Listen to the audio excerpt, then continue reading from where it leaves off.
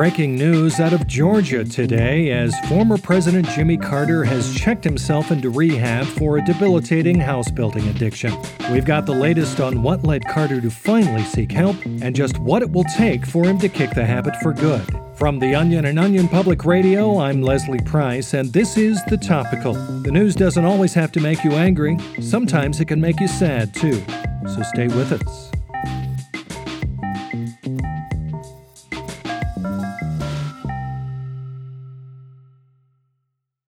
This episode is brought to you by Shopify.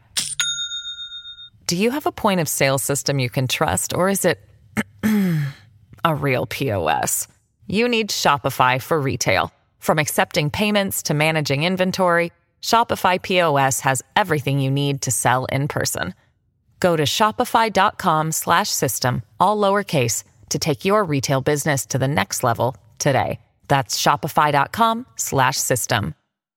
Jimmy Carter has been building houses for years, but the 39th president, as well as his friends and family, have always tried to brush it off as a habit rather than a serious problem. That is, until recently, following an apparent 3-day house-building bender in which a passerby discovered the former president face down and delirious in an old abandoned house, mumbling about nails and insulation. But now Carter seems to finally be getting the help he needs after checking himself into a rehab facility so he can conquer this debilitating house-building addiction once and for all. For more, I'm joined by OPR's Alan Potts. Thanks, Leslie. Alan, it sounds like the president finally hit rock bottom here. That seems to be the case. I talked to the woman who found him in that abandoned building where he was apparently trying to rebuild it all on his own.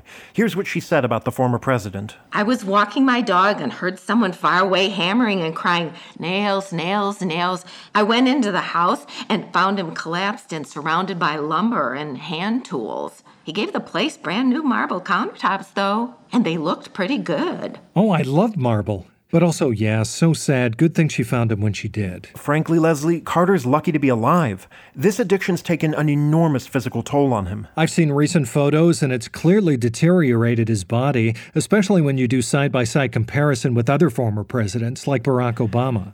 Yeah, it's devastating. So when did this addiction start for Jimmy Carter? He wasn't building homes during his time in office, was he? As far as we know, up until his re-election campaign in 1980, Carter had never even touched a drill. But losing to Reagan hit him hard, so he started building recreationally as a way to cope. Soon, it snowballed into a full-blown addiction. He didn't seem to want to try to hide it either. In fact, he would proudly publicize all the homes he built across the country every year. Right. Addiction experts believe that is a way to communicate you are in control of your vices. But when you consider that Carter has now built close to 4,000 homes over 30-some years... He clearly lacked control. Right. I'm shocked that no one has tried to check him into rehab before. If I ever saw calluses on a coworker or family member's hands, I'd say something. Unfortunately, Leslie, Jimmy Carter is surrounded by enablers. Even his wife builds houses, and he's been linked to a shady organization called Habitat for Humanity that actually encourages people to build dozens of homes every year. It sounds like recovery won't be easy for him then. Moving forward, what's that process going to look like? Well, he's going to be a tough case. When Jimmy Carter checked into rehab, witnesses say he was miming using power tools and asking the receptionist if anyone had seen his hard hat.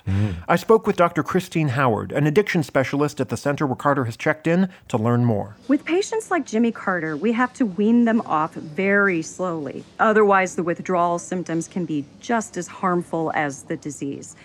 We'll start out by giving him a couple of 2x4s every day, and then hopefully over a few weeks, we can transition to particle board. And what happens when Carter's through with treatment? Will he ever get to build houses again? You know, at least socially? If someone keeps a close eye on him, they can maybe let him have a go at the deck or a shed, but I'm afraid his home building days are over. We simply can't risk a relapse. Put your guard down for someone with a home building history like Jimmy Carter's, and a whole subdivision could spring up overnight. Wow, that's heartbreaking. Dr. Howard informed me the rehab facility is also currently undergoing renovations, so that won't make things any easier either. That will be terribly tempting for the former world leader. Yes, she says Carter's already made several attempts to break away and join the work crew. This is all so hard to hear. Well, the topic might make people uncomfortable, but house building is more common than you think. A lot of people get hooked in college during community service activities. Yeah. Hopefully, one day Jimmy Carter can make amends by going back and tearing every last one of those houses down. Personally, I just hope we can get all these houses off the street. Thanks, Alan. That's OPR's Alan Potts. Back in a moment.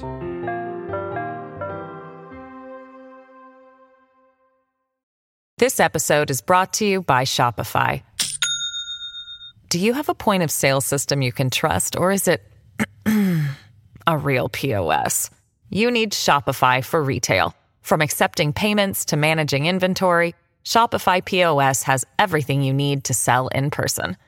Go to shopify.com/system, all lowercase, to take your retail business to the next level today. That's shopify.com/system.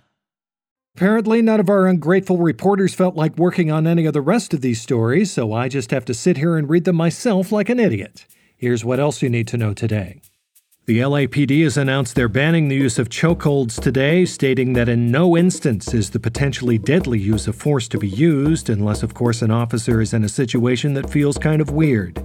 LAPD Chief Michael Moore addressed the new restrictions, calling this a big step forward in building trust with our community, but also making sure that our officers know it's still cool to choke someone to death if they feel even the slightest bit uncomfortable. And The New Yorker has responded to a controversial piece that has brought on quite a bit of reader outcry. Cartoon editor Emma Allen today defended The New Yorker's decision to publish a comic written and illustrated by Tom Cotton, stating that, quote, "The New Yorker is committed to publishing quips and jests from all sides of the political spectrum." And with summer travel about to begin, some airlines are trying to play catch-up to recoup some of the year's big revenue losses. Delta announced today they'll be adding more seats to their flights by eliminating the aisle entirely, as well as adding additional passenger seats in the bathrooms and cockpit. Hey, as long as I get a window seat, I don't mind having to crawl over rows of people.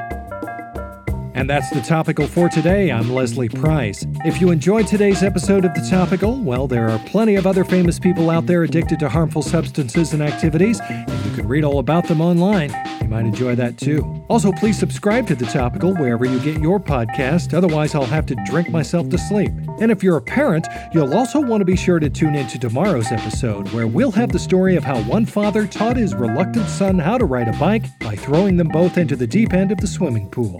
You won't want to miss it. We'll see you tomorrow.